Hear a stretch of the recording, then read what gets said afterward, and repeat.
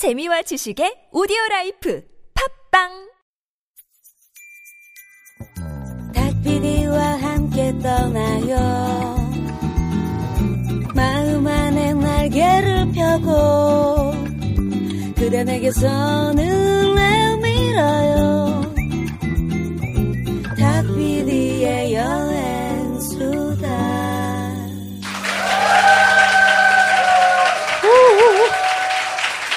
네. 가장 가까운 유럽 핀란드 이야기. 네. 오늘은 따루 씨와 또 이현희 교수님과 함께하고 있습니다. 일부에서도 정말, 핀란드가 이렇게 재미있는 나라구나. 또 이렇게, 뭐, 맛있는 것도 많고, 마실 것도 많고, 그런 나라구나. 새록새록 오늘 느끼고 있어요. 네. 자, 일부에서 우리가 헬싱키와 땀페레 얘기를 좀 주로 했는데, 네. 라플란드 얘기도 했죠. 라플란드까지. 네. 자, 그러면은, 2부에서는 어디로 좀 먼저 가볼까요? 어디부터 한번 떠나볼까요? 저는 사실 핀란드가 호수의 나라다 보니까 호수 지역을 소개하고 싶기도 하고, 또한 이제, 보통 한국 사람들은 핀란드만 가지 않고 여러 나라 같이 이렇게 찍기 때문에, 스웨덴으로 넘어가는 길에 핀란드의 제주도, 올란드라고 있거든요. 또 올란드로 가고 싶기도 하고, 참 고민되네요. 그럼 일단 호수 지역부터 한번 먼저 얘기해볼까요? 다 가시죠. 다 가시면 되잖아요. 네, 호수 지역을 부르는 명칭이 그 핀란드식 명칭은 뭐라고 부르나요? 야르비수오미. 핀란드 말로 야르비. 네. 지역이 야르비수오미. 야르비가 호수예요, 핀란드 말로. 그래요? 야르비가 호수 핀란드 말 그대로예요. 네. 그럼 거기는 뭔가 호수가 다른 데보다도 훨씬 더 많은 지역인가요? 훨씬 더 많아요. 바로 그 빙하기 때 가지 한마디 이렇게 좀 그 빙하 때문에 깎였던 지역이기도 하고. 그래서 그 호수들은 그렇게 많이 깊지는 않아요. 근데 여기저기 굉장히 많고요. 그리고 거기다 핀란드 대표적인 풍경을 많이 볼 수가 있어요. 국립공원도 많고, 거기 가면 정말 소시지 구워 먹으면서 사우나하고, 호수에 뛰어들고 싶은 그런. 진짜 것이에요. 호수 다이빙을 거기서 할 수 있구나, 그러니까. 예, 맞습니다. 그리고 거기 이제 대표적인 관광 도시 중에 하나가 뭐냐면 사본린나라고 있어요. 사볼리나? 사본린나. 사볼린? 네, 사본린나라고 있어요. 사본린나라고 있는데 거기는 한 800년 정도 된 성이 있어요. 왜냐면 옛날에 러시아, 그 당시에 러시아라고 부르지 않았고 노브고롤이라고 불렀어요. 아마 들어보셨을 건데. 역사 시간에 노브고롤. 한국에서는 안 배워요. 아무튼 옛날에 러시아 생기기 전에 러시아랑 스웨덴의 그 국경이 그 지역을 지났어요. 그래서 거기 자꾸 이제 막 티격태격 하다 보니까 성 하나 세웠어요. 거기 방어 목적으로 그러니까. 그 호수 안에, 그러니까 도시긴 한데 그냥 호수 안에 있어요. 그러니까 그 성 자체가. 그래서 호수에 떠 있는 성이군요. 떠 있는 그쵸. 그러니까 물론 섬인가 원래 그러니까 거기도 원래 또 땅이 떴는지 아니면 내려갔는지 하여튼 지금 좀 다른 모습인데요. 아무튼 그런 데가 있고요. 거기 가면 핀란드 그러니까 한국에도 부산 사투리가 유명하잖아요. 또 그쪽 지역 사투리가 그렇게 유명해요. 그리고 어떤 면에서 유명한가요? 좀 굉장히 좀 특이하고요. 제가 핀란드 사람이지만 그 지역 사투리 들었을 때 한 3초 정도는 생각해야 돼요. 이게 뭐라고 했지? 그런 거고요. 그리고 그 지역에서 핀란드 정치인들이 좀 많이 옵니다. 그래서 그 지역, 그러니까 좀 우스갯소리로, 지역 사본리나 마피아라고 그런 말 쓰기도 하고요. 예를 들면 핀란드 헬싱키 표준어로 내 이름은 따루입니다를 뭐라 그래요? 모르겠어요. 저는 그쪽 사투리를 잘 몰라요. 그쪽 아예 모르세요? 그러니까 들으면 알지만 지금 얘기할 수 있는 수준은 아니에요. 그냥 표준어로는 뭐라 그래요? 그냥 핀란드 말로는. 그냥 내 이름은 따루입니다. 문님이 언따루. 님이 언따루. 님이 언따루. 근데 그쪽 지방 말로는 아예 어떻게 하는지도 모르겠어요. 그러니까 들으면 알아들을 거예요. 들으면 알아들을. 우리로 치면 약간 진짜 제주어나 제주도까지 가야 되겠네요. 이제 그런 느낌이겠군요. 그런 분위기고요. 거기 가면 되게 아기자기하고 여름에 가기가 최고의 도시예요. 사실 겨울이나 봄이나 가을에는 가지 마세요. 왜냐면 거기 대부분의 식당들은 여름에만 열더라고요. 여름에만 열고 또 여름에는 아주 유명한 오페라 축제가 있어가지고요. 7월 내내. 그래서 그 세계 각국에서 관광객들이 모여가지고 거기서 즐기고요. 또 거기만 먹을 수 있는 것들이 있어요. 또 어떤 게 있나요? 뭐가 있냐면은요. 까라국거라고 있어요. 아까 우리 국거 배웠죠. 수탉. 닭. 닭. 근데 까라가 뭐냐면 까라가 물고기예요. 생선. 아. 네, 생선 플러스 수탉. 닭이랑 물고기를 같이 요리를 해요, 그럼? 굉장히 어색한데 만남이. 좀 어색하죠. 이게 뭐냐면 그러니까 허밀가루로 만든 껍데기 안에다가 돼지고기랑 그 다음에 청어랑 같이 넣어서 오븐에 오랫동안 구워요. 네. 그러면 그거 이렇게 잘라가지고 위에다 버터를 발라서 먹습니다.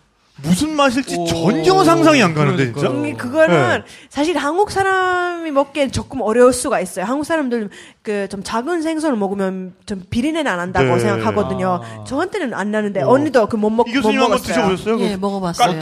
꽐라꾹꾹? 꽐라꾹꾹? 네. 좀 어렵더라고요. 어려운 맛이에요? 먹기가, 예. 근데 그렇게 냄새가 심하게 나거나 그러진 않았는데요. 예, 하여튼. 근데 외국인들이 이해하기는 약간 힘든 맛. 식감이 굉장히 독특하겠어요. 네네. 그렇죠.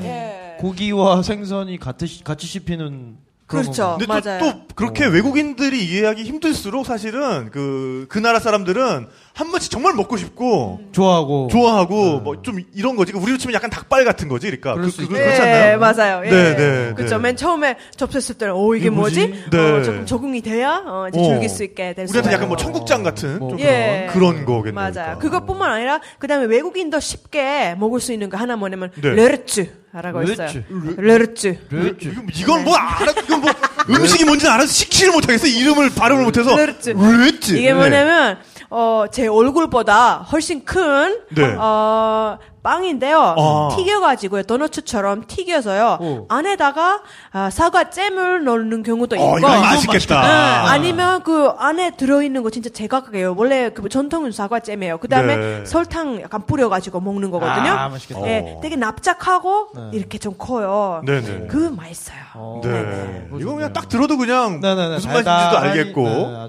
정말 맛있겠네요. 네. 핀란드 분들도 커피 좀 많이 드시나요? 많이 먹죠. 사실 네네. 1인당 커피 소비량이 세계 1위예요. 그래요? 엄청 많이 먹어요. 인구가 적으니까. 네. 그러니까 인구 대비 그렇게 생각하면 되잖아요. 한국에도 핀란드식 카페 들어온 그래요? 네, 매장 있어요. 핑카라고. 그거는 스웨덴 거예요. 죄송합니다. 네. 예. 저도 알아요. 저는 피로 시작해서 당연히 핀란드 건 줄 알았는데. 아니 그러니까 르츠. 이거는 커피랑 딱 먹으면 딱 어울릴 것 아주 좋죠. 같아요. 딱 아주 좋아 좋습니다. 먹었어요. 네. 그것도 그 사벌리나 있는 그 야외 시장에 네. 야외 시장에서 팔거든요. 네. 그거 먹으면 아니 근데 식당 얘기가 나와서 말인데 그 일본 영화 카모메 식당. 맞다. 그건 핀란드에 있지 않아요? 그 핀란드가 배경이지 않아요? 네, 배경이 맞습니다. 핀란드. 거기 그죠? 있던 그 식당이 진짜로 아직도 있어요. 네네네. 네, 이름이 좀 다르지만 네. 헬싱키에 있습니다. 네. 그래요? 네. 이름은 네. 다르고. 그렇군요. 그리고 네네. 역시 사벌리나도 양조장 식당이 있습니다. 저희는 그런 데 있는 데만 다녔거든요, 거의. 네네네. 부르끼리. 거기는 후빌라라고 네. 하여튼 조금 그런 데가 있는데요. 그러니까 어디 가든 그 브룩게리 이거를 꼭 찾아가야겠군요. 네, 맞습니다. 네. 좋네요. 거기에는 그러면은 그 맥주 브랜드 이름이 뭔가요? 그 고장은? 엄청 많지 않을까요? 그렇겠지. 그러니까 또. 그 네네. 양조장 이름이 사이만 바니머라고 하는데, 네네. 근데 그 안에 이렇게 다양한 맥주들이 네네네, 나와서, 그렇군요. 일단 그 회사 이름은 사이만 바니머. 네네네. 네, 그렇게 합니다. 네. 그 호수는 정말 여름에 진짜 갈만하겠다. 그러니까 좀 시원한 느낌도 있고 호수를 바라보면서. 그리고 그 사벌리나 중앙시장에서 여름에는요 매일매일 그 호수 크루즈선이 나가거든요. 그런 거 저 친구 그거 봤어요. 그거 굉장히 좀 저렴하다면서 크루즈가. 그렇죠. 예. 그런 거 이용하시면 딱 좋아요. 왜냐면 안 그러면 호수를 사실 구경하기 힘들 수가 있는데 그렇죠. 여기저기 돌아다니니까 또 이제 저녁이 제공되는 크루즈도 있고 아니면 그냥 뭐 술만 파는 크루즈도 있고. 네. 배 위에서 아니 그 술 크루즈 한잔 보면은 그렇지. 그 외국 아. 크루즈는 뒤에 이렇게 조그맣게라도 바를 만들어 놓는단 맞아요. 말이야. 그러니까 거기서 맥주 한 병 딱 사가지고 호수 딱 보면서 석양 같은 거 딱 보면서 석양은 밤 새셔야 보실 수 있습니다. 그렇구나. 거기 또 그거 보기 어렵겠네. 근데 이게 북유럽의 매력적인 것 중에 하나가 이 술 좋아하는 사람들한테는 이게 해가 안 지니까 일단 내가 뭐 예를 들어서 저녁 식사를 하면서 내가 맥주를 먹겠다 시작을 해요. 12시가 돼도 아직 왜 지금 정도 그러니까 왜 그 저녁 어스름이 계속 유지되는 거예요.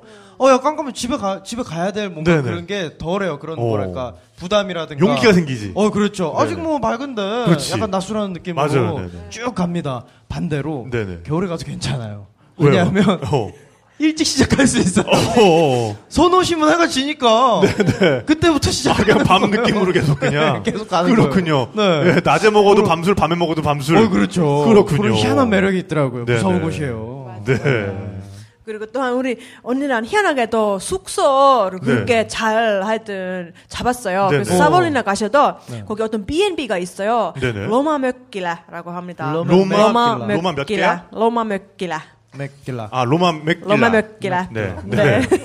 로마 맥길라 B&B라고 하는데요. 네네. 거기 가면 그냥 일반 그러니까 가정집이에요. 네네. 거기다 이제 뭐 숙박시설 조금 더 이렇게 건설을 했는데 네. 거기 저희만 혼자 사용할 수 있는 주방이 있어요. 그러면 이것저것 다 시사가 가능해 먹을 수가 있는 거고요. 민박. 그리고 아침밥이 환상적이에요. 저희가 갔던 B&B 중에 가장 많이 맛있는 건 많이 나왔어요. 네. 너무너무 좋았고요. 네네. 그리고 더 조금만 걸어가다 보면 한국 사람들이 상상하는 그 자작나무 숲이 쫙 펼쳐져 있는 거예요. 비바 숲이.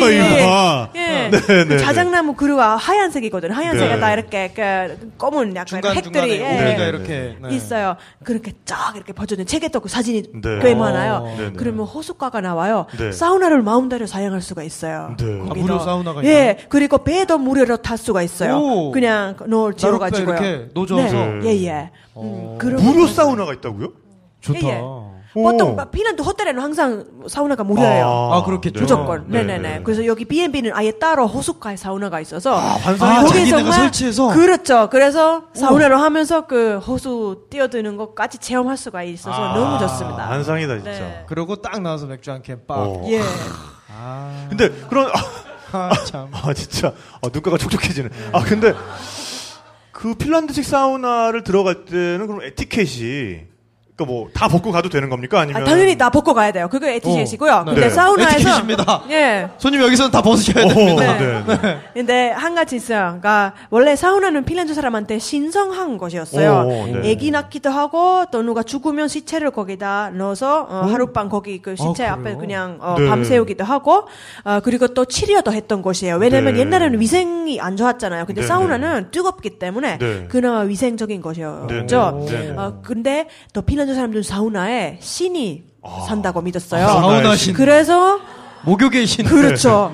그래서 사우나에서 시끄럽게 하면 안 돼요. 그래서 아직도 요즘은 진짜로 그 신을 믿는 건 아니지만 그래도 사우나 안에서 막 떠들면 그 어른들이 뭐라고 그래요. 여기 시끄럽게 하는 게 아니라고. 좀 신중하게 이렇게. 그런 에티켓이 있습니다. 네. 정화의 장소군요. 네. 아니 그 러시아 사우나 보면은 이렇게 들어가서 이렇게 자작나무 가지 같은 걸로 이렇게 물 비로자 나무라고 하는데 그걸로 이렇게 몸을 이렇게 막 때려가지고 좀 자극하기도 하고. 저는 러시아 사우나는 안 가봤는데 핀란드에도 6월 초에 자작나무 어린 잎을 이렇게 모아가지고 묶어서요. 그거를 말려서 이제 나중에 사우나 들어갈 때 뜨거운 물에 담갔다가 이렇게 몸에다가 그렇죠. 때리는 거죠. 그러니까 그럼 진짜 이렇게 좀 약간 시원해요. 따가우면서도 시원하면서도 혈액순환이 잘 되고 묘한 기분이 있어요. 그런 것들이 묘하세요? 네. 네네. 또 그런 쪽이셨군요. 네네네. 네. 이렇게 또 사우나까지 해봤고. 그렇죠. 사볼리나까지 이제 봤잖아요. 보고요. 그 다음에 조금 더 이렇게 명상하고 싶거나 힐링 더 되고 싶다면 거기서 또 거기 갈 때는 차 렌트해서 가는 게 가장 편리할 것 같아요. 그래야 그 자연을 감상할 수가 있어서 거기서 한 1시간 조금 넘게 더 동쪽으로 가다 보면 수도원이 있습니다. 발라모 수도원이 있는데. 발라모 수도원. 거기 진짜로 수도승들이 살고 있고요. 근데 거기는 보니까 사실 관광객들이 굉장히 많이 찾아오는 명소더라고요. 거기 가면 저녁 9시 이후에는 조용히 있어야 돼요. 근데 더 재밌는 게 뭐냐면 그 수도승들이 술을 빚는 거예요.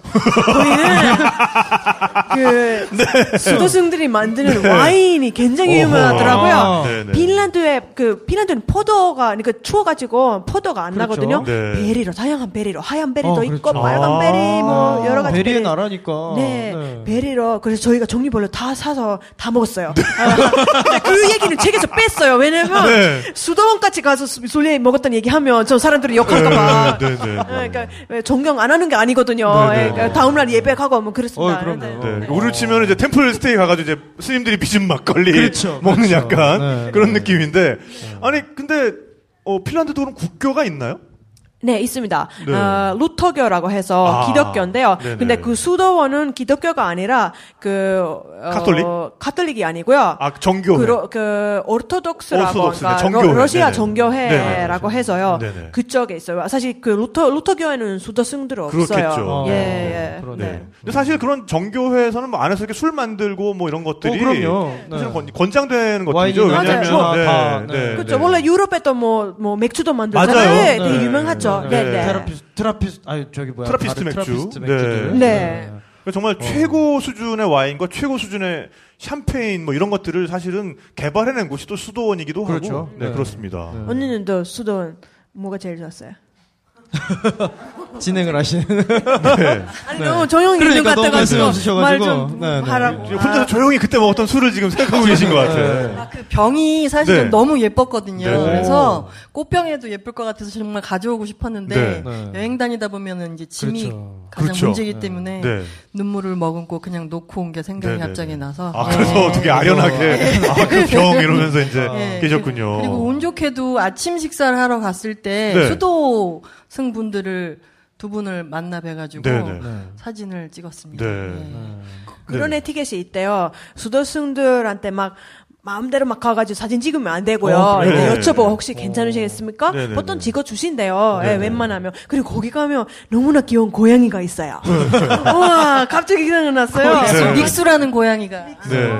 닉수 완전 새까매가지고요. 거기 우리 리셉션에 있는 아줌마한테 얘기를 했더니 그냥 따라오래요.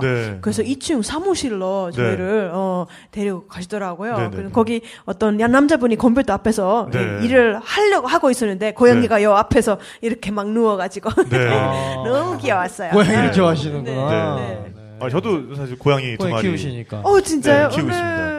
고양이 너무 예뻐요. 우리가 여행하면서 고양이들 많이 만났어요. 결국에는 고양이가 세상을 구원할 거니까요. 그렇습니다. 여기 수도원도 그렇고 사벌린나에 묵었던 그 B&B도 그렇고요. 전 비교적 저렴한 가격에 묵을 수가 있는 거예요. 그러니까 저희는 사실 이제 나이가 좀 있다 보니까 호스텔은 좀 싫더라고요. 그래서 한 2, 3만 원 돼도 있겠지만 저희가 한 합해서 10만 원 정도, 그러니까 5만 원, 요 정도로 보통 잡았어요. 그래서 그 수도원에도 좀 다양한 방들이 있어요. 저희는 좀 제일 싼 데로 가가지고요. 아마 한 4만 원씩 냈던 것 같아요. 수도원에서 묵을 수도 있군요. 그럼요. 거기는 다 그 숙박시설이 돼 있어요. 좀 이렇게 거의 호텔처럼 돼 있는 방도 있고 좀 간단한, 저희는 좀 간단한 방에 있었어요. 그러니까 저희는 화장실도 따로 있었고 그런 데 있었습니다. 그럼 물가가 아무래도 핀란드가 좀 비싸잖아요. 근데 요즘 한국이랑 사실 아주 많은 차이 안 난다고 저는 생각을 해요. 핀란드도 싼 것들이 있거든요. 핀란드 여행을 싸게 하시려면은요, 중요한 게 뭐냐면 점심시간을 이용하세요. 점심 때는 웬만한 식당에는 10,000원에서 15,000원 사이로 맛있게 배불리 먹을 수가 있거든요. 아주 좀 고급스러운 식당도 그렇고요. 그리고 핀란드에서 장 보는 건 너무 싸요. 여기는 이마트 가면 조금만 사도 5만 원 바로 깨지는데요. 핀란드에서는 깨지거든요. 깨지는데요. 근데 핀란드에서는 진짜 많이 사도 2만 원 안 넘어요. 잘.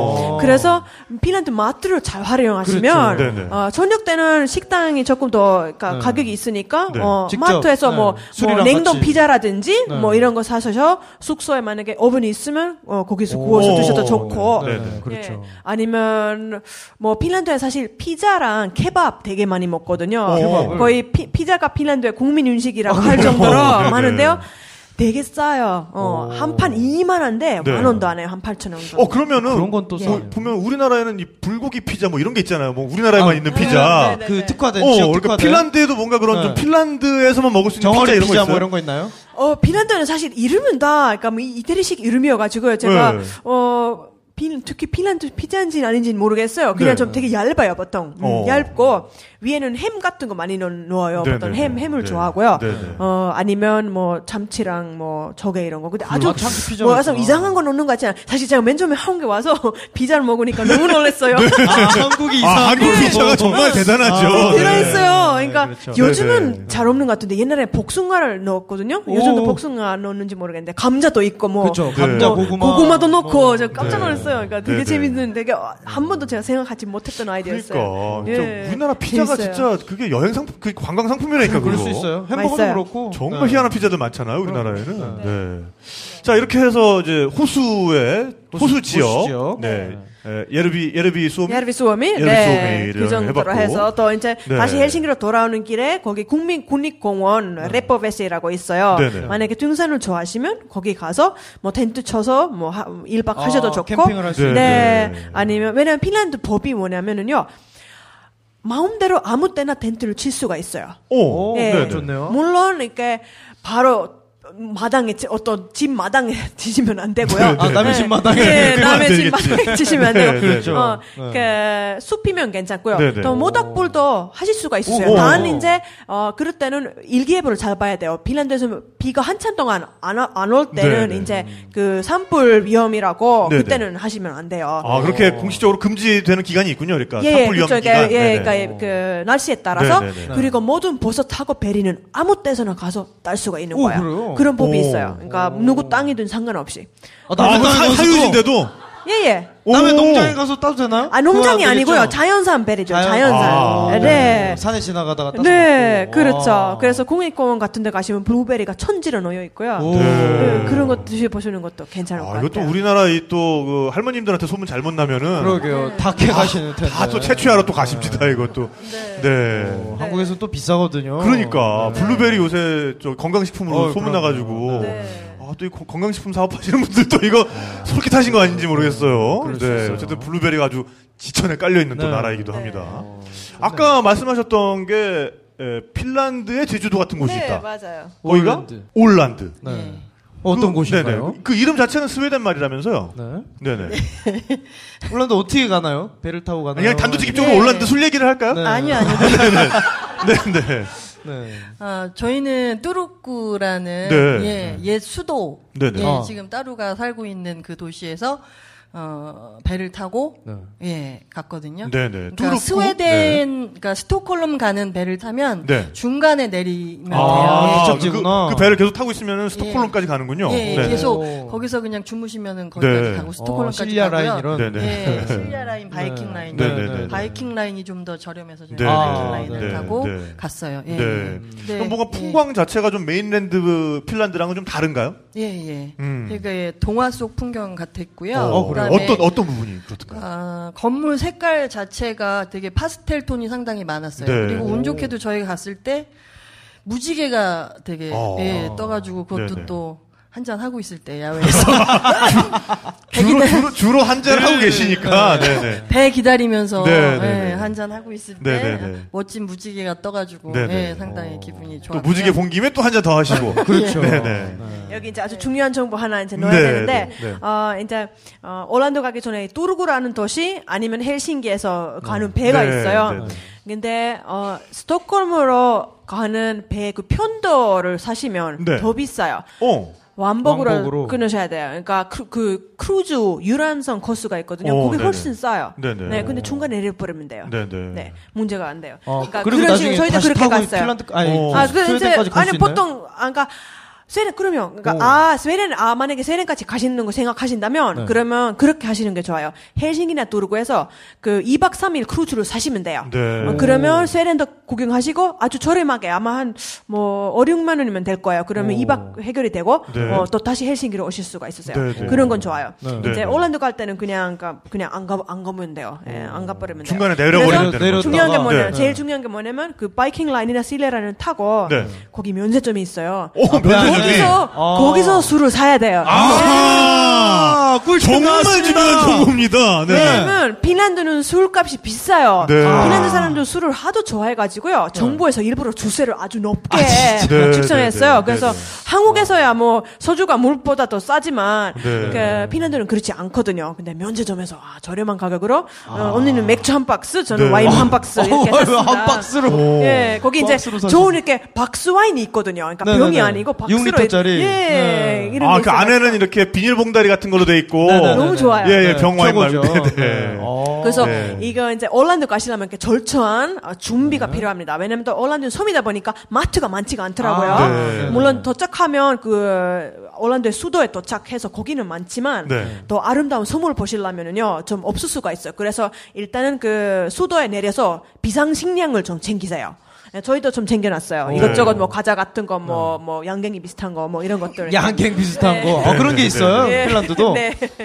비슷한 맛인가요? 네, 아니요, 조금 달라요. 근데 그냥 에너지바 비슷한 거. 네. 그래서 그런 걸 챙겨서 이제 섬으로 들어가는 거예요. 사실 올란드라는 것 자체가 6,700개의 섬으로 이루어져 있는 그래요? 그런데요. 그래서 되게 작고요. 그리고 거기 그 섬에서 섬으로 가려면은요, 더 배를 타야 돼요. 근데 사람만 타면 공짜예요. 사람이 공짜로 탈 수 있어요. 자전거랑 같이 가면 조금 요금을 내야 되고요. 자동차로 가지고 가면 더 내야 돼요. 그래서 근데 사람은 그냥 태워주는 거예요? 그냥 태워줘요. 그래서 그 가까운 한국까지 버스 타고 가시다가 그냥 타가지고 어차피 거기 B&B나 이런 데서 더 자전거를 빌릴 수가 있거든요. 그런 식으로 이동하는 게 되게 편리한 것 같아요. 아니 뭐 우리나라에서도 영종도에서 인근 섬 들어갈 때 그 카페리 같은 거 타잖아요. 그러면 그거 사람 비용은 1,500원인가 그래요. 그래요? 네, 근데 자동차 싣는 비용이 비싸죠. 편도에 10,000원 그렇거든요. 그러니까 아마 그런 비슷한 좀 시스템인 것 같은데. 그러니까 그런 건 사실 뭐 영업이익을 위해서라기보다는 거기 현지에 사는 분들을 위해서 운영하는 배이기 때문에 굉장히 저렴하게 또 타실 수가 있을 것 같네요. 근데 들어보니까 올란드는 수도가 있다고 말씀하셨는데 따로 어떤 자치적인 뭐 나라인가요? 아니면 나라는 아니고요. 핀란드 일부인데요. 자치 구역이죠. 그러니까 좀 특이한 게 뭐냐면 핀란드 대륙에 사는 남자들은 군대를 가야 돼요. 근데 올란드에 사는 남자들은 안 가도 돼요. 그래요? 네. 그럼 우리나라 사람들 같으면 주소지 다 걸로 옮겨. 그러니까 올란드는 비무장지대로 지정돼 있기 때문에. 아니, 근데 우리나라에서도 비무장지대 민간인 통제선 안에서 사는 분들 있잖아요. 그분들은 군대 안 가요. 그래요? 네, 우리나라에서도 그 대성리 마을 뭐 이런 데 있잖아요. 그런 분들은 병역 면제됩니다. 근데 그게 아마 거기에서 거기 태어나야 될 거예요. 그러니까. 그렇죠. 아마 그럴 거예요. 안 그러면 다 글로 옮겨버리지. 맞아요. 거기는 문화도 굉장히 많이 좀 다르겠네요. 왜냐면 거기는 그 95%의 사람들은 모국어로 핀란드어를 하는 게 아니라 스웨덴어를 하거든요. 그 스웨덴하고 더 가깝고 그래서 옛날부터 좀 왕래가 많았던 동네죠. 그래서 저희도 거기 가서 저는 왜 스웨덴어를 배웠지만 사실 좀 안 쓴 지 너무 오래돼가지고 거기 가서 영어를 썼어요. 영어를 핀란드인데 영어를 했어요. 그래서 그런 좀 특이하고 그 올란드만의 깃발도 따로 있어요. 근데 물론 뭐 운동 경기나 이럴 때 당연히 핀란드 사람 맞는데요. 좀 자치를 많이 누리고 있습니다. 자동차 번호판도 아예 달라요? 진짜 다른 동네네. 그거 끝났어요? 몇 마디 더 붙이실 마이크를 바로 내리셨으니까. 몇 마디 더 붙이실 줄 알고 저는. 그렇군요. 그렇군요. 그러니까 같은 나라 안에서도 정말 아예 말이 안 통하는 그런 곳도 있군요. 정말 신기하네요. 재밌습니다. 그래서 올란드라고 하면 정말 추천해드리고 싶은 것이 두 군데가 있는데요. 바로 저희 숙소가 있는 섬들이거든요. 저희 첫 번째로 가는 게 이것도 이름이 좀 억수로 어려운데. 잠깐만 제가 진짜 한번 따라해볼게요. 느리게. 억수로 어렵습니다. 페글러. 이거 다 한국어에 없는 발음들이거든요. 이거 스웨덴어 이름이 페글러. 잘하시네요. 잘하시네요. 페글러. 끝났어요? 끝났어요. 되게 긴장했었는데. 짧아요. 페글러. 거기 그 수도 마리엔하민이라고 해요. 마리엔함에서 자전거나 버스를 타시고 한 25km밖에 안 돼요. 구간이 25km 정도 가시면 거기 작은 항구가 나와요. 그럼 거기서 만약에 걸어가 가시면 배를 공짜로 타시고 한 30분 정도 걸렸던 것 같아요. 그러면 저 바위가 멋있는 섬이 등장해요. 근데 그 항구의 모습이 정말 어떤 그 소양화 같은 그림이었어요. 핀란드 같지가 않고 너무너무 아름다웠어요. 그래서 조금만 이제 내려서 들어가서 걸어가면 거기 그 애닉헤텐인가 이름이 뭐였지 B&B 모르겠어요. 지금 두 개 있어가지고 하여튼 B&B가 있어요. 근데 그 B&B가 몇백 년 된 거거든요. 거의 건물이 그대로 보정돼 있고요. 옛날에 법원으로 사용했던 건물이에요. 법원이요? 예, 그래서 저희가 묵었던 방 이름이 판사실이었어요. 네, 진짜로 판사실이었어요, 옛날에. 네, 더 변호사실이 있고, 예, 이렇게 재밌고요. 거기 가면 진짜 1800년대로 돌아간 것 같은 느낌. 너무너무 환상적이었고요. 더 운 좋게, 그것도 한 사람당 5만원 정도 내면 되거든요. 아무도 없었어요, 그날. 그래서 우리 같이 거기 술판을 벌였죠. 하도 많이 마셔가지고 다음 한 이틀 동안 술을 모든 이야기는 술판으로 기승전술. 그렇군요. 재밌었던 건 뭐냐면 B&B 사장님께서 저희를 이제 기다리셨어요. 조금 저희가 늦었거든요. 미리 전화를 드렸는데 저희가 오자마자 그냥 키 저쪽에 있다고 잘 쉬라고 잠을 자라고 그러고서 바로 차를 타고 휙하니 가버리셨어요. 그러니까 딴 데로? 뭐 여권이라든가 뭐 결제라든가 이런 거를 전혀 안 하고 그냥 믿고 가시는 거예요. 그래서 되게 놀랬어요. 그래서 한국 사람들이 이거 알면 다 몰려오지 않을까. 화끈하시네. 네, 그래서 그 넓은 집을 통째로 저희끼리 그냥 다 술판으로 그냥 어떻게 뭐 이렇게 병 돌려가면서 이렇게 돌려서 쌓아놓기 이런 거 하셨나요? 이렇게 방 모서리 따라서 병 쌓기 뭐 이런 거 이렇게 하시고. 화장실 같은 것도 옛날 그대로 보존이 돼 있기 때문에 야외에 있어가지고 약간 불편하긴 했는데 그래도 함부로 건물을 부수지 않고 계속 보존한다라는 게 되게 인상 깊었거든요. 아니, 야외에 있으면 이렇게 또 갔다 올 때마다 술이 깨니까. 그렇죠. 한 번씩 갔다 하는 게 좋죠. 근데 원래 핀란드 분들도 원래 술을 좀 많이 드세요? 예, 원래 엄청 좋아해요. 그래서 주세도 높고 여러 가지 술로 인한 사회적인 부작용들도 적지 않습니다. 역시 어디나. 아니 근데 뭐 어느 나라든 그 술 문화 또 주도 이런 게 있잖아요. 핀란드만의 뭐 주도? 뭐 이런 게, 술자리 에티켓 이런 게 있나요? 그쵸, 뭐 한국만큼 복잡하지 않아요. 거기 뭐 따라주거나 그런 것도 없고, 그냥 알아서 그냥, 부어라 마시면 돼요.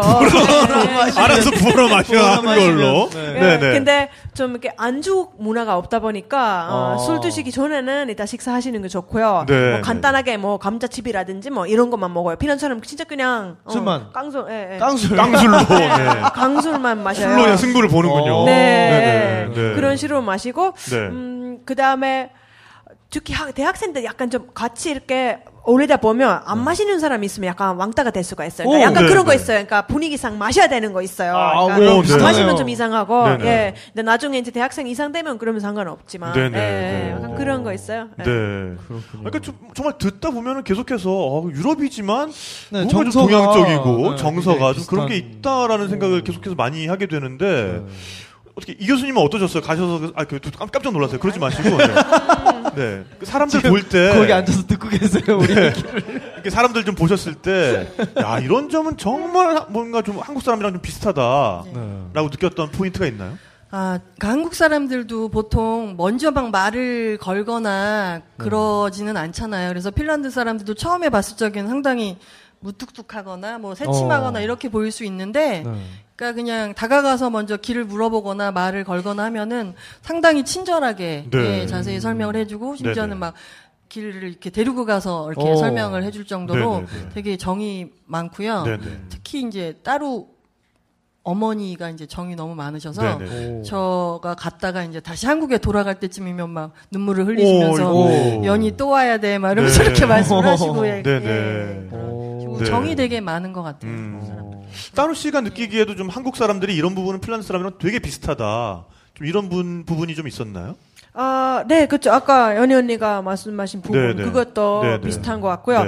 또한 이제 좀 작은 민족이라는 정체성이 있는 것 같아요. 사실 핀란드 사람 보기에는 한국 사람 뭐 5천만 명이나 되고 뭐 경제 규모도 어마어마한데 그래도 한국 친구들하고 얘기를 하다 보면 약간 한국을 좀 열심히 알리려고 하고 외국에 두유노 김치 그렇죠. 그런 것도 있고 그리고 또한 이 스포츠의 중요성이 그러니까 나라의 그 정체성에 있어서 중요성이 굉장히 중요해요. 핀란드도 옛날에 아무도 몰랐던 나라였는데 그때 올림픽에 가서 메달을 많이 따서 좀 이름을 알렸거든요. 제가 볼 때 한국 사람들도 스포츠에 열광하는 모습을 보면 좀 비슷하다는 생각이 들어요. 좀 우리 스스로 그냥 힘이 없고 좀 작은 나라라고 생각을 하는데 대신에 스포츠를 통해서 라든지 아니면 또 핀란드하고 한국도 IT 기술이 굉장히 발달한 나라예요. 그렇죠. 또 노키아를 빼놓을 수 없죠. 그렇죠. 그러니까 그 IT로 먹고 사는 나라들이다 보니까 그런 걸로 이제 이름을 알리는 거죠. 아니 근데 듣자 하니까는 핀란드에는 핀란드 사람들만 하는 야구가 있다고 들었어요. 핀란드식 야구. 네. 예, 제가 뽀리에 갔을 때요. 네네. 예, 야구 경기가. 잠깐만요. 도시 이름 뭐라고요? 뽀리요, 뽀리. 뭘 뽀려요? 뽀리? 뽀리, 예, 따로 아버님 고향. 예. 네, 죄송합니다. 네. 저 뽀리 그러면 또 어릴 때 추억이 또 생각나가지고, 이렇게 자꾸 뽀리 까고, 네. 네. 그래서 야구 경기가 마침 열린다고 해가지고 같이 가서 구경을 했거든요. 네네. 끝까지 뭐 경기 끝날 때까지 보지는 못했는데, 예. 여자들이 이제 여자 야구를 했는데 근데 뭐가 좀 일반 야구랑 좀 다르다면서요? 예, 우리나라랑 좀 그냥 제가 처음 봤을 때 느꼈던 점은 유니폼이 되게 화려했어요. 그래요? 네, 그러니까 레이싱 하는 그 선수들이 입는 옷처럼 되게 이렇게 화려하게 이렇게 오색 찬란한 그런 유니폼을 입고 색동으로 막 이렇게 돼 있군요. 그렇게 이제 경기를 하고요. 그다음에 다 그냥 줄 서서 있더라고요. 그러니까 우리나라는 벤치에서 기다리고 있잖아요. 다음 타석을. 더그아웃이라고 하죠. 예. 근데 그게 없고 이제 다음 칠 타자가 줄 서 있어요? 줄줄이로. 예. 그리고 이제 심판을 보는 분들이 부채 같은 거를 되게 부채를 이거 심판이 아니고 꽃이야, 꽃이가 되게 막 그걸로 신호를 주는 거예요. 신호를 주고 있어요. 부채로? 그러니까 부채 여러 가지 이렇게 색깔이 있어요. 그러면 그거 팀마다 약간 암호 같은 거예요. 그러니까 사인을 내는군요, 그걸로. 사인을 해주는 거야. 다음에 어떻게 하라. 근데 그거는 그 팀만이 아는 거예요. 근데 그게 부채 모양이구나. 네. 그거 완전 재밌겠다. 그거 진짜 부채로 느닷없이 촥 이렇게. 네. 그렇군요. 그 부르는 명칭도 따로 있나요? 그 게임을 부르는 명칭이? 베사발로. 베사발로. 네네. 그럼 그것도 뭐 도시마다 팀이 있고 막 이렇습니까? 있죠. 예. 핀란드 리그가 있고요. 뽀리도 그럼 팀이 있어요? 있죠. 예. 그때 뽀리랑 그 근처에 라우마라고 그 유네스코 그 유산에 등재된 도시에 팀이 있었거든요. 아주 좀 뽀리랑 라이벌이죠. 너무 가까이 보니까. 이런 뽀리 놈들 막 이러면서. 네, 맞아요. 우리가 다 뽀리 까버려. 네, 뭐 이렇게. 네. 그렇군요. 근데 핀란드는 남녀 구분 없이 그렇게 스포츠를 많이 즐기는 편이지 않나요? 어릴 때부터? 예, 그렇죠. 그냥 일상생활이죠. 네. 거기는 그냥 그러니까 스포츠를 즐기니까 하는 것 같아요. 그러니까 물론 건강을 위해서 하기도 하지만 그냥 일상생활이에요. 위해서 하는 게 왜냐면 아니라. 예를 들자면 학교 갈 때도 제가 작은 마을 출신인데요. 그럼 학교까지 한 3km 정도 돼요. 어릴 때부터 걸어 다니거나 자전거 타거나 스키 타고 갔어요. 스키 타고? 네네. 눈이 많을 때 스키 타고 가요. 네. 이 북유럽에 우리가 환상을 가질 때 어디서 어디 갈 때 스키 타고 간다. 뭐 이런 얘기. 진짜였군요? 예, 진짜였죠. 네. 그래서 그렇게 자연스럽게 이제 움직이게 되는 것 같아요. 핀란드 사람들이 제일 좋아하는 스포츠는 뭐예요, 그럼? 아이스하키요. 아이스하키. 겨울에는 아이스하키. 아이스하키도 세계 선수권도 여러 번 땄고요. 네. 특히 작년에 작년에 19세 미만 아이스하키 세계 선수권에서 핀란드가 스웨덴도 꺾고 러시아도 꺾고 1등 해서 너무너무 뿌듯했어요. 아이스하키를 좋아하시는. 그러니까 우리로 치면은 뭔가 브라질도 꺾고 일본도 꺾고 우승을 한 거네, 축구에서. 축구를. 그런 느낌이군요. 네. 개인적으로는 핀란드의 피겨를 참 좋아합니다. 키라 코르피 말씀하시는 것 같아요. 선수. 우리나라에 김연아가 있다면 핀란드에는 키라 코르피가 있죠. 찾아보세요. 엄청 미인이에요. 뭐 네가 그렇겠죠, 뭐. 네. 그렇군요. 아쉽게도 남자친구가 있답니다. 네. 제가 아쉬워할 정도는 아닌데 괜히 아쉽네요. 네네네. 그렇군요. 자, 여기까지가 이제 지금 올란드 얘기를 좀 했었고요. 그러면은 올란드는 한 가지 얘기해요. 거기도 식당이 많지는 않지만 정말 맛집보다 더 맛있는 맛집들이 있어요. 특히 아주 스타 셰프가 운영하는 스마크분이라고 있어요. 스마크분. 이게 스마크가 스웨덴 말로 맛이거든요. 그리고 분은 마을이에요. 맛있는 마을. 맛은 마을이요. 거기 가면 진짜 전국적으로 유명한 맛집이고요. 점심 때도 역시 15,000원이면 진짜 맛있는 식사를 즐길 수 있고요. 그리고 거기서만 올란드 특유의 술을 팝니다. 네. 그 올바도스라고 혹시 그 갈바도스라고 들어보셨어요? 깔바도스는 알죠. 그렇죠. 그 이름을 따가지고 올바도스라고 올바도스. 예. 홀란드 이름을 따가지고 올바도스라고 해서 깔바도스라 그러면은 스페인 쪽에서 먹는 사과 브랜디거든요. 그렇죠. 그러면은 그것도 사과로 만들었어요. 사과로 만드는군요. 예. 서늘한 지역이니까 역시 사과가. 그렇죠. 거기 사과가 많이 나서 그거를 한 잔 주문해서 먹었거든요. 약간 좀 리커처럼 약간 달콤하고 도수가 굉장히 세고. 막 나 심장 폭발나 지금. 네네. 네. 그렇군요. 꼭 드셔보시길. 물론 양조사 식당도 당연히 있는 거고요. 그 근처에. 네. 그러니까 이렇게 뭔가 이야기가 한 달라에 끝날 때쯤 이렇게 술 얘기를 빡 꽂아주시니까. 근데 그걸 얘기를 딱 치고 나오실 때 눈빛이 너무 초롱초롱하죠. 그러시군요. 네, 알겠습니다. 좋네요. 올바도스. 올바도스. 꼭 좀 가서 먹어보도록 하겠습니다. 네. 아니, 또 듣자 하니까는 핀란드에는 우리나라와 똑같은 이름의 지역도 있다면서요. 코리아. 아까 처음에 얘기하셨던 그 따루씨의 고향이죠. 네. 거기는 사실 뭐 관광지라게 하기는 좀 그렇고요. 좀 주로 국내에서 많이 찾아오는 그런 동네인데요. 거기 가면 그냥 좀 아주 순수한 핀란드의 모습을 볼 수가 있어요. 그러니까 숙박 시설도 호텔보다는 그런 B&B 아니면 농촌 체험 이런 데가 많고요. 민박. 뭐 타조를 만날 수가 있고. 타조도 키워요? 네. 그 아프리카 타조요? 예. 거기 타조 농장이 있습니다. 네, 타조 농장 가면 특히 8월쯤에 가면 새끼들을 많이 있어가지고요. 엄청 귀여워요. 뭐 저희도 거기 봤는데. 맞지? 네, 너무 귀여웠고요. 타조. 아니 이분들이 먼저 방청객분들이 먼저 웃으셔. 이 정도 경지까지 가기 힘들어요. 지금 무슨 말씀만 하면 웃으시잖아요 지금. 정말 대단한 거예요 이거. 타조가 그 핀란드어로 스트루찌라고 하거든요. 스트루찌. 스트루찌 농장을 따로 부모님과 따로 동생 이제 따로랑 저랑 이제 몰려갔어요. 근데 몰려갔지만 따로 간 걸로. 갔는데 타조가 결국엔 한번 하시는군요. 죄송합니다. 사람들에 대한 경계심이 없고 되게 호기심 어린 눈초리로 막 저희 쪽으로 다가오더라고요. 덩치가 되게 크잖아요. 그렇죠. 걔네들야말로 자기가 새라는 생각이 전혀 없죠. 그리고 타조 싸움 잘해요. 무서워요. 잘하죠. 장난 아니죠. 야외에는 이제 어른 타조들이 있고요. 이제 실내에 가면은 이제 갓 태어난 새끼 타조들이 있어가지고 설명을. 그 타조들 싸우는 거 보신 적 있어요? 장난 아니에요.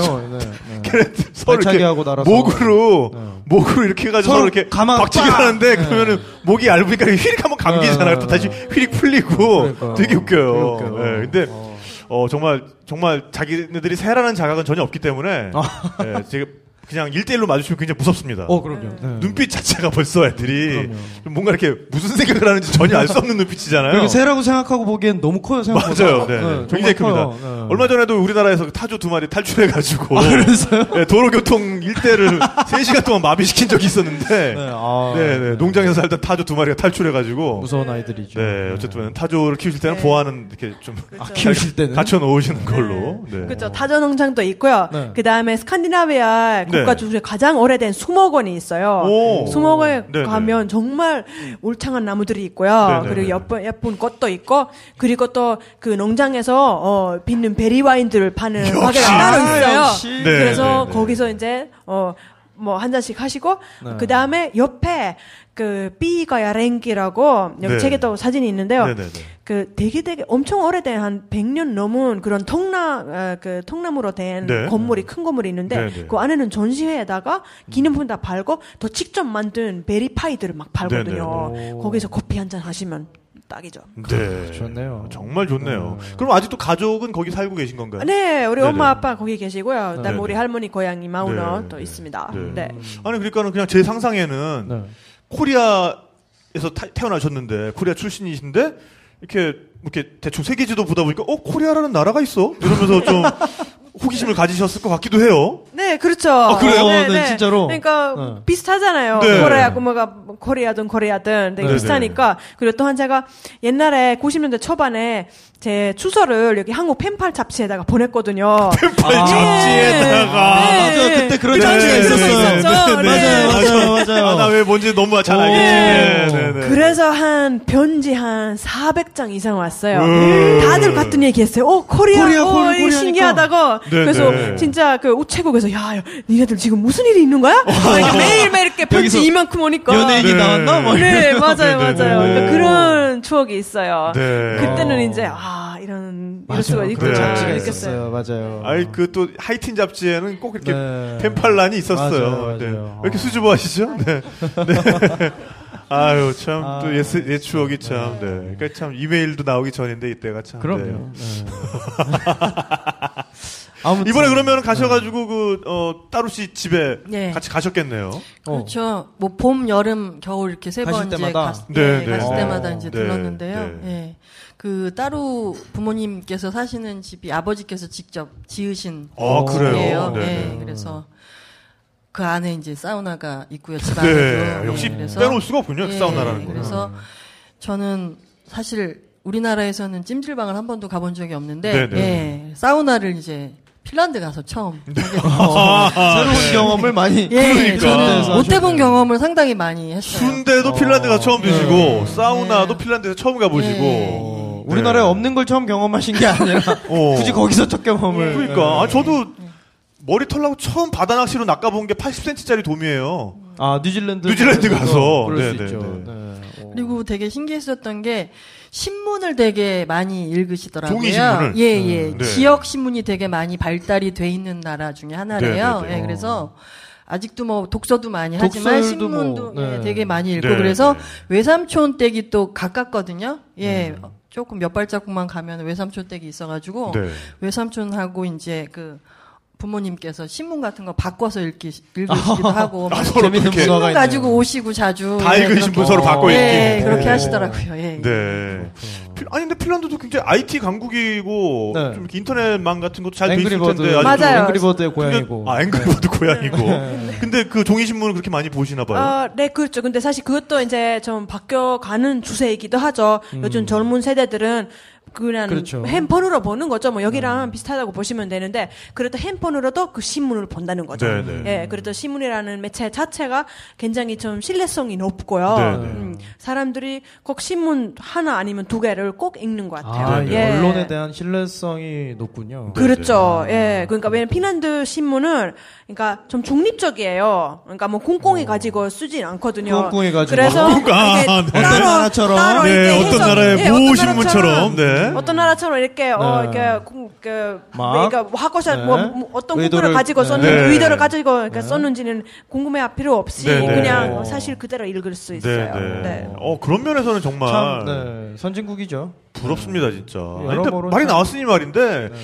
여러 가지 뭐 교육이랄지 정치랄지 여러 가지 사회 시스템에서 우리가 참 핀란드를 부러워하는 부분들이 굉장히 많잖아요. 뭐 언론에도 여러 번 소개가 됐었고 특히나 이제 교육 같은 거는 그러니까 핀란드 학교를 다니셨잖아요. 따루 씨는 물론 뭐 아직 뭐 자제분이 있으신 건 아니니까 뭐 한국 학교를 그렇게 자세하게 알 수는 없겠지만은 그래도 뭔가 한국에서의 어떤 학교와 이걸 비교해 본다면 어떤 점이 가장 다르다고 생각하세요? 우선 행복 지수가 다른 것 같아요. 그것도 이제 한국 사람들이 뭐 OECD에서 나온 통계를 워낙에 좋아하다 보니까 맨날 비교를 하는 게 좋아하잖아요.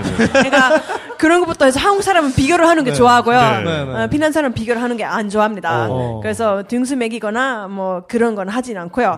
그리고 목표를 세웠을 때요.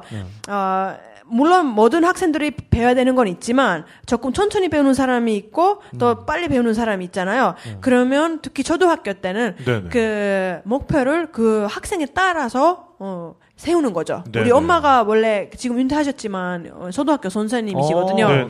그래서 항상 그런 식으로. 그러면 조금 천천히 공부를 해도 자기 목적만 달성했다면 똑같이 A뿔을 받을 수가 있는 거죠. 각자 개인에 맞춰서 그렇죠. 맞춤형으로. 그리고 중요한 거 상대방 평가 절대 없다는 거. 상대 평가 정말 악마예요. 제가 볼 때는 그 절대 평가를 해야지 전 된다고 생각하고요. 개인의 스스로에게만 상대 평가를 하는군요. 과거의 개인과 그 학습이. 그렇죠, 맞아요. 자기하고 싸우는 거예요. 그런 것도 있고요. 그리고 그렇죠. 뭐 시험하고 성적은 당연히 있지만 비교적 좀 행복하고 학원이 없어서. 그냥 학교가 끝나면 숙제를 하고 그다음에 취미 활동 뭐 춤을 추거나 뭐 기타를 치거나 운동을 배우거나 이렇게 할 수가 있어요. 학교 안에서? 학교 아니든 아니면 딴 데 갔었든. 네. 핀란드 교육이 기본적으로 뭔가 같이 가야 유리하다라는 걸 계속 알려준다고. 뭔가 협동이라든가, 그러니까 나 혼자 잘해서 뭐 성공을 하자 이 목표가 아예 거의 없다고 들었어요. 예, 그렇죠. 예, 그리고 수업도 굉장히 이렇게 프로젝트식으로 많이 진행되고요. 또 팀워크 굉장히 강조를 하고, 사실 제가 다녔을 때는 안 그랬어요. 아직은. 저도 학교는 전혀 안 그랬어요. 네, 이제 한 90년대 뭐 중반부터 해가지고 그렇게 이제 조금 더 이렇게 대화식으로 더 많이 바뀌었어요. 제가 다녔을 때는 아직은 아니었어요. 네. 그럼 따로 씨가 학교 다닐 때는 뭔가 이렇게 경쟁 같은 것도 좀. 경쟁은 없었어요. 근데 그냥 이렇게 가르치는 방식이 그냥 선생님이 혼자서 말을 하고 했었거든요. 요즘은 이제 그렇진 않아요. 그런 거 있고 또한 이제 핀란드 교육의 특징 하나면 뭐냐면 한국에서는 엘리트 위주인 것 같아요. 엘리트 위주인데 거기는 그 좀 못하는 학생 위주예요. 그래서 좀 그 교육의 목표가 뭐냐면 한 명의 낙오자도 생기지 않도록 노력하는 거거든요. 그러니까 그런 좀 차이점이 있고요. 그리고 또한 한국 학생들의 목표는 시험을 잘 치는 것 같아요. 치는 거거든요. 핀란드는 그게 아니고 인생을 위해서 공부하는 거고요. 약간 그 공부의 목표 자체가 좀 다른 것 같아요. 들으면 정말 어떤 부분에서 너무나 안타깝고 좀 화가 치밀기도 하고 막 부럽기도 하고 막 이런 얘기인데 핀란드라는 나라 자체가 사실 뭐 유럽에서도 그렇게 부자 나라도 아니었고 살기가 굉장히 지금이야 사실 뭐 사는 게 많이 이제 발전했습니다만 어쨌든 그 북쪽에 굉장히 좀 척박한 땅에 위치해서 굉장히 가난한 나라였고 굉장히 살기 힘든 나라고 뭐 그런 면에서는 경쟁을 더 강조하고 뭐 살아남아야 되고 생존 뭔가 노력 뭐 이제 이런 거를 충분히 강조할 수 있었던 조건인 것 같은데 또 불구하고 그런 쪽의 철학으로 갔단 말이죠. 어디서부터 그런 첫 단추가 끼워진 걸까요? 그러니까. 그건 아무래도 그 사회 민주주의에서 왔던 것 같아요. 그러니까 핀란드에서의 복지를 하자는 생각이 좀 한지가 좀 오래됐거든요. 실천한 지는 그렇게 아주 오래되지도 않았어요. 70년대부터 60년대 중반 70년대부터 이제 만들기 시작했는데요. 그런데 그런 생각이었죠. 어차피 다 똑같이 가난했거든요. 핀란드도 2차 대전 끝나고 엄청 진짜 가난했어요. 엄청 가난했는데 그때부터 이제 열심히 이렇게 뛰기 시작했거든요. 그러면서 복지를 조금씩 만들기 시작했는데 그때 생각이 뭐냐면 어차피 다 똑같이 없으니까 지금 나누는 게 더 쉽지 않을까. 적을 때 나누는 게. 그렇죠. 없을 때 어차피 나누는 게 더 쉬운 것 같아가지고요. 조금씩 나누기 시작을 했고요. 그러면서 그거 이제 사회 전반적인 그런 아이디올로기가 된 거죠. 그러니까 어떤 그런 정치적인 아이디올로기는 떠나서 이거 그냥 핀란드의 정체성이라고 해도 과언은 아닐 것 같아요. 그래서 요즘도 핀란드 정당들 보면 뭐 좀 왼쪽이든 오른쪽이든 다 전부 다 복지가 중요하다고 생각을 해요. 그러니까 정말 뭔가 국가적인 아주 큰 어려움이 닥쳤을 때 말 그대로 망했을 때 그 다음에 다음 발자국을 어떤 방향으로 이제 내딛느냐. 뭔가 첫 단추를 어떻게 끼느냐가 정말 이렇게 중요한 거네요. 그러니까요. 60, 70년대 참 중요한 시기였는데. 그러니까요. 그럼 우리는 정말 우리 이제 망한 건가요? 우리 가망성 없나요? 어떻게 생각하세요? 우리는 뭔가 그러면은 진짜 제대로 좀 가려면은 다시 돌아가야 되나? 다시 뭐 한 번 더 망해야 되나? 어떻게 돼야 돼요? 근데 따로 씨가 정치인들한테 물어보세요. 근데 뭔가 따로 씨가 그래도 한국 사회를 볼 때 느끼시는 부분이 있을 것 같아요. 요런 거는 좀 이러지 말고 요렇게 하면은 훨씬 좋아질 텐데라는 게 있을 것 같아요. 그런 거는 있죠. 근데 지금 막 총선 전이어가지고 이런 얘기 하기 좀 아니 어차피 표도 없잖아요. 없어요. 그런데 자유롭게 얘기할 수 있죠. 저는 투표권이 없으니까. 눈치 볼 것도 없고. 근데 따로 씨는 영주권자이기 때문에 지방선거는 참여를 하실 수가 있습니다. 하지만 이번 총선은 아직 참여를 하실 수가 없고요. 근데 보실 때, 그러니까 뭐 굳이 뭐 어느 정당이 좋다 나쁘다를 떠나서 사람들의 어떤 생각 같은 거를 이런 식으로 좀 전환하면 좋을 것 같다라는 거. 전반적인 그런 마인드라든가. 그렇죠. 아마 그런 거인 것 같아요. 그러니까 1등 돼야 된다는 그런 압박감. 부모님들도 자기 자식이 당연히 잘 되기를 바라겠죠. 핀란드 부모님들도 마찬가지 똑같은 마음을 가지고 있는데, 근데 여기는 왠지 1등 약간 좀 남을 밟으면서 1등을 해야 될 것 같은 느낌이 있고요. 그리고 그 상위권에 들지 않으면 왠지 좀 낙오자처럼 이렇게 아무런 가치가 없는 것처럼 분명히 잘 하는데 그래도 여기까지 목표까지 달성하지 못했으니까 조금 그러니까 이렇게 보는 거 있는 것 같아요. 그런 거 좀 안타깝게 생각을 하고요. 물론 근데 요즘 뭐 젊은 20대들하고 얘기를 하다 보면 좀 사고방식이 바뀐 것 같기도 해요. 그렇죠. 요즘 더 적극적으로 자기 꿈을 그러니까 쫓아가려고 노력을 하는 것 같지만 그래도 제가 얼마 전에 어떤 선생님하고 이야기를 하는데 그래서 물어봤어요. 중학교 때 애들이 고등학교 어떻게 선택을 하느냐. 그래서 애들이 선택하는 게 아니라고 부모들이 다 결정한다고. 그렇죠. 되게 재밌었어요. 엄마의 그 꿈을 말이. 투영하는. 네, 거의 80%가 부모가 이제 어떻게 이렇게 가라 이렇게 한다고 하더라고요. 그래서 약간 그런 거 약간 좀 삶의 여유가 좀 없는 것처럼 느껴질 때가 있어요. 여유를 가지려고 하는 사람들도 많지만 전반적으로 저도 사실 그런 생각에서 자유롭지 못해요. 더 이상. 원래 핀란드에서 살았을 때 뭐 일이 없으면 어때? 뭐 나중에 취직하면 되지. 뭐 이런 식으로 좀 어차피 나중에 어떻게든 되겠지라는 생각이었는데 여기 가면 왠지 뭐 사람 풀리면 그러면 남들이 나를 어떻게 보지? 뭐 약간 그런 생각도 하게 되더라고요. 핀란드는 또 그런 복지가 굉장히 잘 돼 있으니까 뭐 실업수당이라든가 이런 게 좀 고용 보장이라든가 이런 것 덕분에 뭔가 사람들이 좀 더 여유롭게 생각을 할 수 있고 자기 삶을 계속해서 돌이켜 볼 수 있는 그런 어떤 장치가 있는데 우리는 그냥 좀 뒤처지면 그냥 아웃이죠.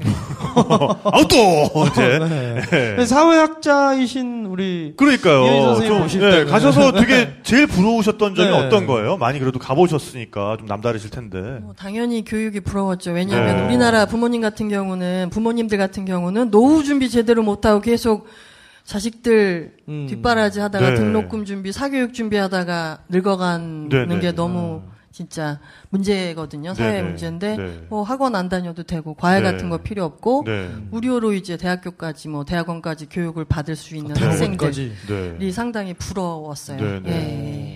그리고 진짜 막 악착같이 남을 눌러밟고 경쟁에서 이겨가지고 내가 1등을 해야겠다는 생각이 많이 없는 것 같아요. 그래도 저는 사실 핀란드를 그렇게 부러워할 필요가 없다고 봐요. 솔직히 말씀드리자면. 왜냐면 이 사회 자체가 너무 다르고 문화 자체가 다르기 때문에 뭐 핀란드의 어떤 제도를 한국에 갖다 붙이면 안 되거든요. 이 엄마의 마인드가 중요하지. 뭐 학교에서 아무리 이렇게 가르치다가 해도 뭐 바뀌겠어요. 안 바뀌어요. 그러니까 그게 아닌 것 같고 한국도 나름대로 또 제가 잘했다고 생각하거든요. 엄청 그러니까 빠른 시일 내에 아주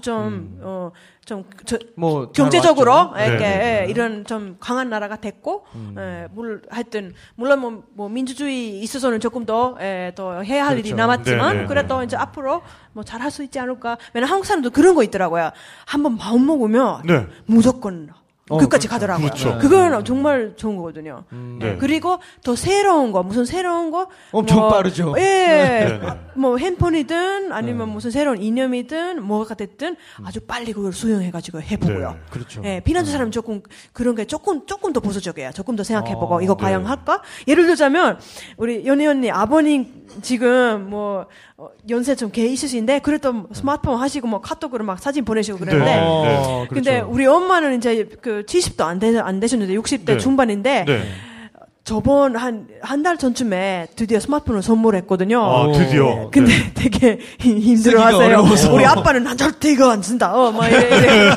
그러니까 약간 그런 건 있어요. 그러니까 한국에서 나이 상관없이 새로운 거 있으면 도전하는 엄마가 스마트폰을 사셨구나. 제 카톡에 떴거든요. 엄마 번호가. 드디어. 이게 웬일이지? 그러면서 그래서 내가 카톡을 까셨구나. 했는데 읽으셨는데 답이 없으셔. 이게 좀 이렇게 보내실 줄 몰라가지고 아직 이게 확인은 되시는데.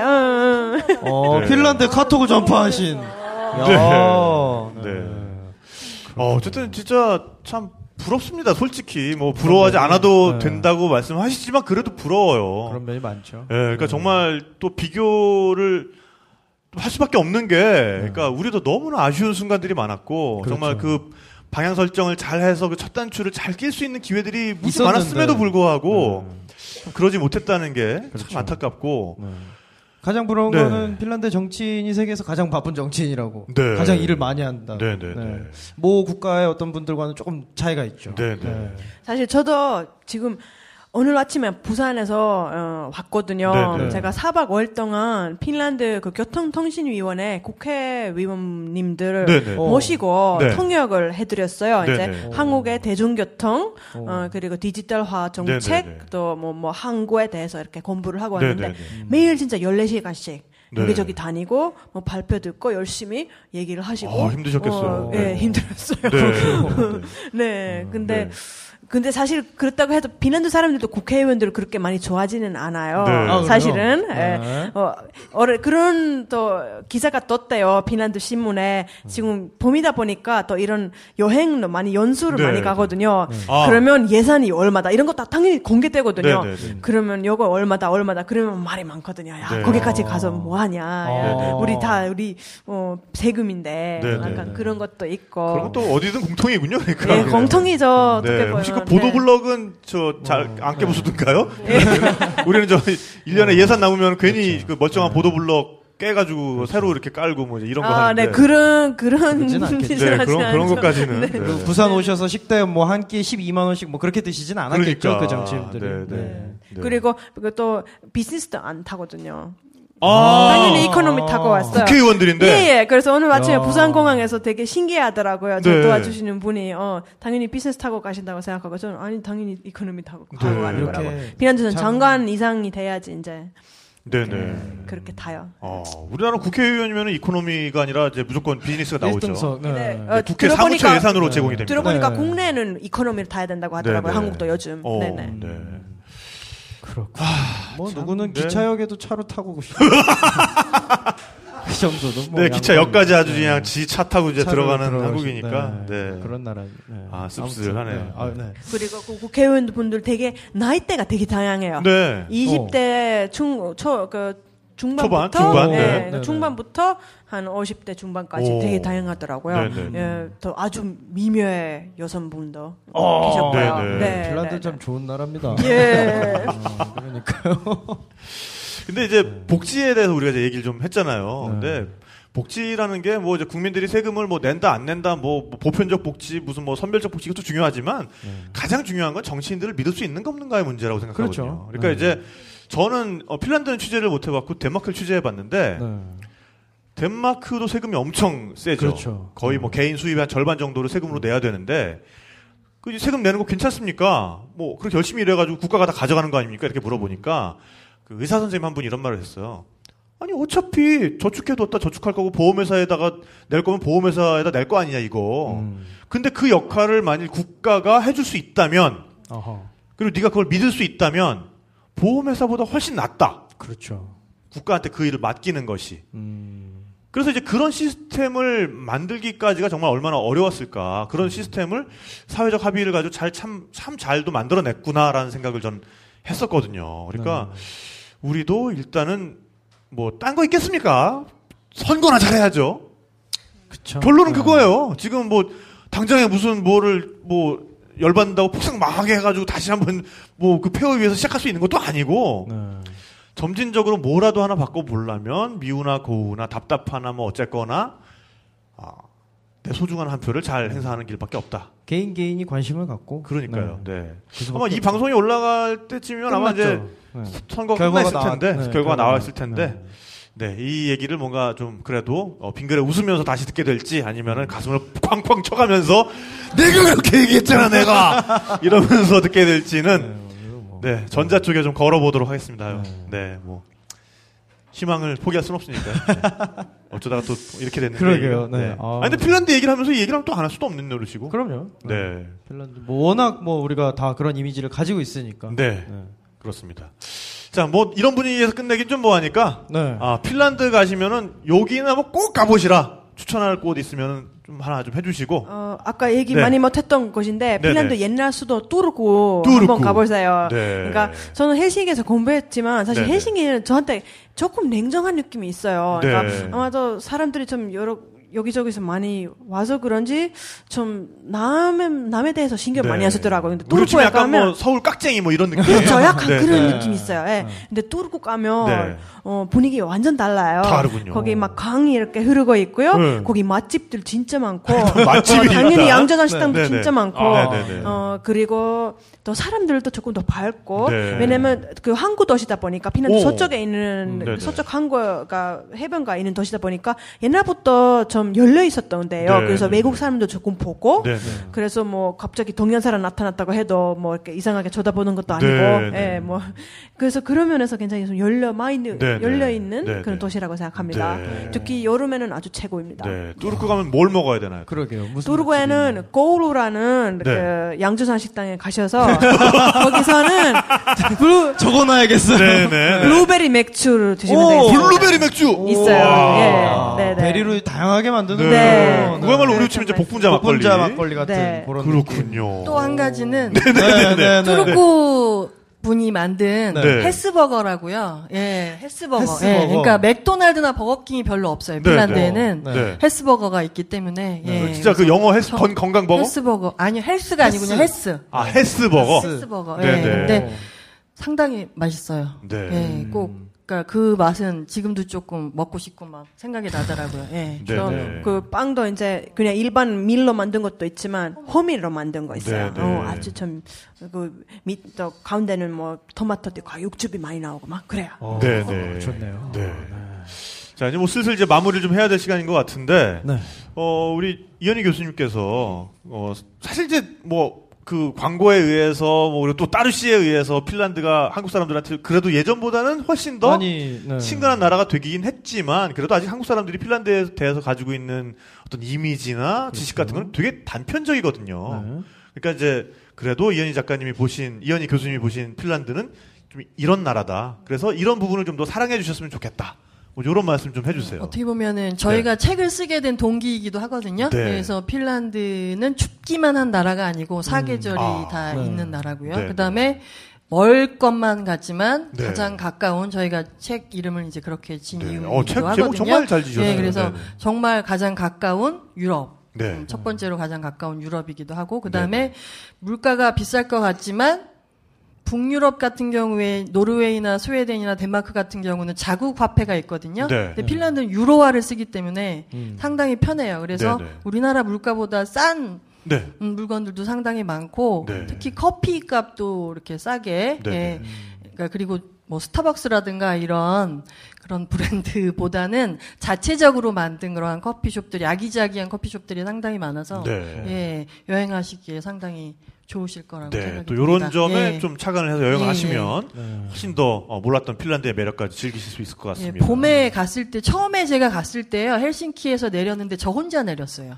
그리고 나머지 분들은 만석이었는데 핀에어가 근데 나머지 다른 분들은 다 어디 가나 했더니 뭐 런던 뭐 가고 파리 가고 뭐 이렇게 하더라고요. 그래서 좀 아쉬웠었거든요. 그래서 많은 분들이 가까운 유럽 핀란드로 좀 가셨으면 좋겠습니다.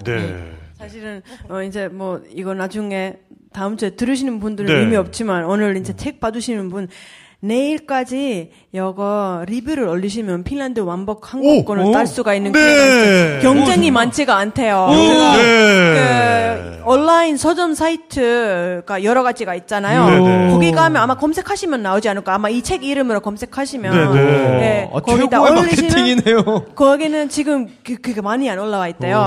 그래서 2장이거든요. 그러니까 한 장 이렇게 두 분께 드리는 거예요. 오늘 또 본계 녹음 들으러 오셔서 책 사신 분들한테는 또 아주 꿀팁입니다. 그렇군요. 자, 우리 따로 씨는 앞으로 좀 계획에 대해서 좀 말씀을 해주시면 좋을 것 같아요. 한국에서 이제 어떻게 더 좀 생활하실 계획이신지. 저는 사실 핀란드가 워낙에 좀 크고 또 말고 또 다른 지역들이 많아가지고 이 편을 좀 냈으면 좋겠어요. 또 다른 지역들도 라플란드도 사실 어마어마하게 큰데 저희가 조금밖에 못 가봤어요. 그래서 조금 더 그거에 대한 욕심을 좀 내고 싶고요. 그 다음에 저는 좋은 선생님이 되고 싶어요. 저는 지금 그 한국어 교원 자격증 준비를 하고 있거든요. 벌써 1년 반 넘게 공부를 했는데요. 그 2급을 이제 드디어 지금 마지막 과목 듣고 있거든요. 그래서 좀 있으면 외국인을 대상으로 한국말을 공부할 수 있게, 그러니까 가르칠 수 있게 됩니다. 근데 문제는 이 말 빠른 거 좀 고쳐야 될 것 같아요. 그렇죠. 예, 학생들이 못 알아들 것 같아요. 그래서 이제 공부를 열심히 하고 또 사업도 제가 또 다른 거 준비하고 있어요. 약간 뭐 수출입적으로. 그래서 그런 것도 좀 열심히 하려고 노력을 하고 또 칼럼도 좀 쓰고 뭐 하여튼 이것저것 너무 많네요. 정말 뭐 바쁘신데 어쨌든 정말 누구보다도 한국을 사랑하는 그리고 한국에서 정말 가장 유명한 우리 핀란드인 따루 씨의 앞으로의 행보에 대해서 또 오늘 오신 많은 분들이 그리고 우리 방송 들어주시는 많은 분들이 정말 축복해 주실 줄로 믿습니다. 그리고 따루 주막 언제나 그 자리에 있죠. 그 따루 예, 주막은. 당연하죠. 네. 그리고 가면 따루 씨가 이렇게 그러니까요. 막걸리 내주시고요. 네네. 곱창 구워주시고 하고 네네네. 계세요. 만나실 수 있어요. 가시면. 네, 시원하게 주소 한번 까주세요. 네. 네네. 마포구 서교동 339-1번지예요. 네, 새로운 주소는 저는 아직도 왜 못 외웠어요. 와우산은 뭐예요. 네네네네. 또 홍대 근방 들리실 있으시면은 또 따루 주막 한번 찾아주시면은 또 푸짐한 돼지 막창에다가 막걸리하고 또 드실 수가 있으니까요. 네, 또 관심 가져주시면 좋겠고요. 오늘 굉장히 또 풍성하게. 그러니까요. 네, 또 간만에 또 정말 네이티브 분이 출연하셔서 새로운 정말 정말 그 나라 사는 사람이 아니면은 절대 알 수 없는 이야기들까지 들어본 것 같습니다. 네. 선물 나눠드려야죠. 네, 선물을 드리고 또 따끈따끈한 신간. 네, 따루와 연희의 듣도 보도 못한 핀란드 이야기. 가장 가까운 유럽 핀란드. 요거를 또 퀴즈를 통해서. 나눠드립니다. 또 기지개 키시면서 이렇게 퀴즈 맞추실 준비하시는 분들 계시는 것 같은데. 계시는 분들. 네네. 자, 그러면은 먼저 이 교수님이 한번 퀴즈 한번 내주시죠. 네. 올란도에서 저희가 그 수도가 있었다고 그랬잖아요. 한국. 그 이름 혹시 기억나시는 분? 네, 군포. 뚜르크는 아니고요. 도시 이름인데. 네. 올란드에 있는 수도 이름입니다. 올란드에 있는 수도 이름. 자, 이거 너무 어려웠던 걸로 하고, 정답이 뭐였죠? 마리의 함구요. 마리의 함. 네. 너무 어려웠네요. 네. 다른 문제. 쉬운 걸로 내드릴게요. 저희가 올란도 갈 때 크루즈를 타고 갔잖아요. 뚜르크에서. 꼭 그 안에서 들려야 할 곳이 어딘가요? 네, 성남. 네. 면세점. 네. 정답입니다. 네. 축하드립니다. 중요한 거죠. 네. 네, 축하드려요. 네, 그리고 뭐 다른 문제 하나 따로 시간 하나 내주시죠. 네. 저희가 갔던 수도원 이름이 기억나십니까? 수도원 이름. 하남. 네. 맞아요. 발라모. 이거는 뭐 이거 어떻게 계속 메모하신 거야, 그러니까. 네, 계속 메모하셨다고밖에 못 공부하면서 들으셨어. 축하드립니다. 대단하시네요. 네, 축하드립니다. 재밌게 보세요. 근데 오늘 거는 정말 메모할 만했어요. 정말 그 여행의 꿀팁 굉장히 많이 나왔습니다. 자, 그러면 트레비 잡지. 네, 뭘로 한번 해볼까요? 제가 하나 해볼까요? 그, 땀빼레에서, 이게 1부에 나왔네, 2부에 나왔나? 아무튼. 어떤 인물의 박물관이 있고, 그 인물의. 정답입니다. 네, 축하드립니다. 축하드립니다. 네. 자, 그러면은, 이제 트레비. 마지막 한 번 번인데요. 더. 네. 오늘 뭐 굉장히 여러 곳을 돌아다녔는데요. 오늘 나왔던 지명 중에 4개만 먼저 말씀해 주세요. 4개. 4개? 4개. 많다. 그럼 3개? 3개. 근데 이게, 잘 생각해보시면 쉬운 게 몇 개 있기 때문에. 네, 그러니까요. 연희동. 네. 헬싱키? 어디? 꼬리? 정답입니다. 네, 축하드립니다. 네, 꼬리는 굉장히 쉽죠. 그렇죠. 꼬리. 기억하기 좋죠. 귀엽고 쉽고. 네, 그러면 이제 1kg 커피에서 드리는 화산의 선물. 과테말라 SHB 안티구아. 요거 뭐 또 저 따루 씨가 하나 퀴즈 내주시죠. 네. 아까 뭐 생각했었는데 뭐였지? 생각하셨던 걸. 뭐 있었는데 뭐 생각했지? 네, 그럼 잠깐 생각하실 동안에 이 교수님이 그러면 하나만. 네. 정말 쉬운 네, 정말 쉬운 겁니다. 네. 코리아 따루 부모님 댁에서 사시는 집에서 몇 걸음 안 가면은 어떤 분이 살고 계실까요? 이태원. 네, 뒤에. 네. 사촌 아닌데. 삼촌 말고, 군포. 외삼촌. 정답입니다. 외삼촌이었군요. 네. 외삼촌인데. 외삼촌이 답이었던. 네, 자, 그러면. 생각났어요. 또 그 코리아에 어떤 동물이 살고 있는 농장이 있는데, 무슨 동물입니까? 동물. 무슨 동물일까요? 네? 자, 동네 이름. 네. 이태원. 타조. 네, 정답입니다. 네. 네, 축하드려요. 네네네, 축하드립니다. 네. 드릴게요, 오세요. 네. 참. 네. 혹시나, 그 코리아 방문하시면은, 네. 타조 농장 한번 가보시는 걸로. 그렇습니다. 네. 오늘 뭐 정보적인 면에서도 뭐 아주 빵빵하고요. 그렇습니다. 그러면서도 또 아주, 술에 대한 사랑. 오늘 뭐. 아주 물씬 느껴지는 편이었습니다. 네. 네. 오늘 어떠셨어요, 전 작가는? 저는, 네, 개인적으로 오랜만에 또 새로운 나라에 또 이렇게 또 따루씨까지 그 교수님하고 같이 하니까 진짜 핀란드라는 나라가 갖고 있는 매력을 저 사실 헬싱키밖에 안 가봤거든요. 근데 지금 보니까 굉장히 다양하고 어떤 자연 친화적인 그런 매력들이 있는데 아까 잠깐 제가 건축에 관심이 많아서 그 알바알토의 그 굉장히 세계적인 건축가예요. 핀란드 출신의 그 의자라든가 가구라든가 뭐 공공 디자인 굉장히 많이 했는데 그분이 이제 건축계의 어떤 잠언 같은 게 있습니다. 건축의 형태는 기능을 따른다. 그게 무슨 말이냐면 필요에 의한 어떤 안에 내용물을 정하고 겉에 껍데기를 만드는 거예요. 집을 지을 때 모든 것들을 만들어낼 때 왜냐하면 막 모양만 예쁘고 뭐 그런 것들이 막상 불편하고 쓸모없는 것들이 많습니다. 근데 핀란드에서 어떤 그 철학을 가장 잘 발전시킨 건축가라고 할 수 있는데 그분이 왜 그런 건축을 하셨는지 오늘 이야기를 들으면서 알 수 있었어요.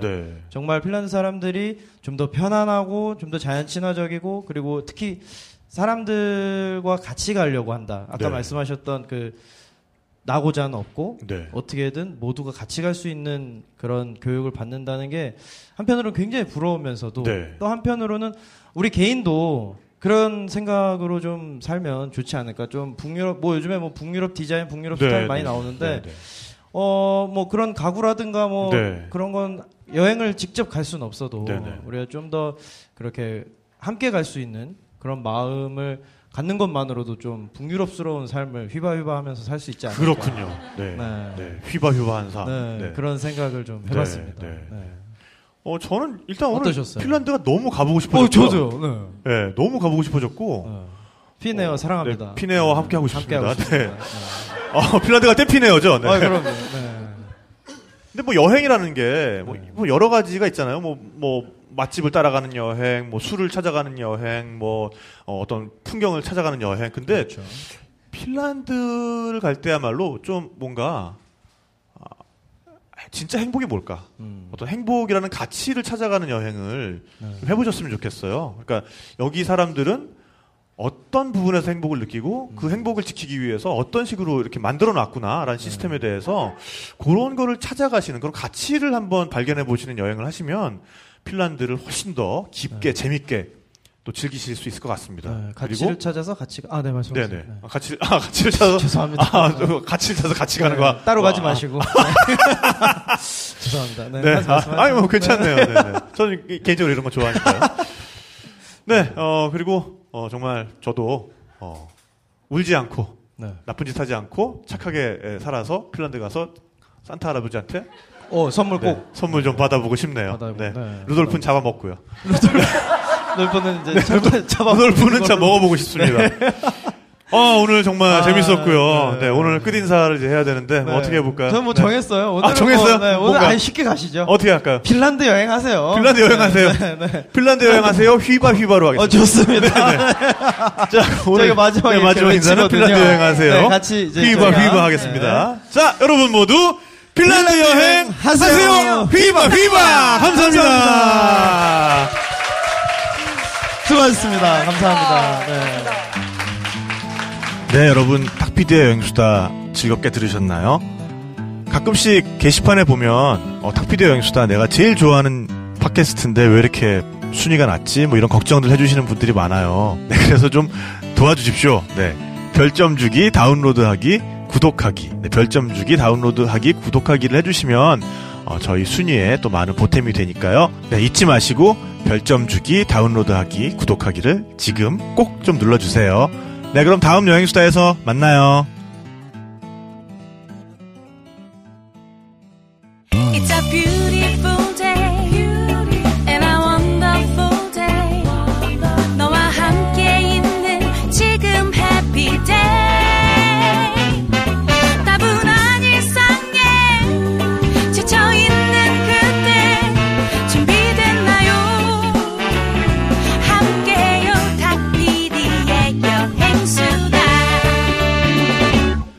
레코드와 여행 스타트업 대여가 함께합니다.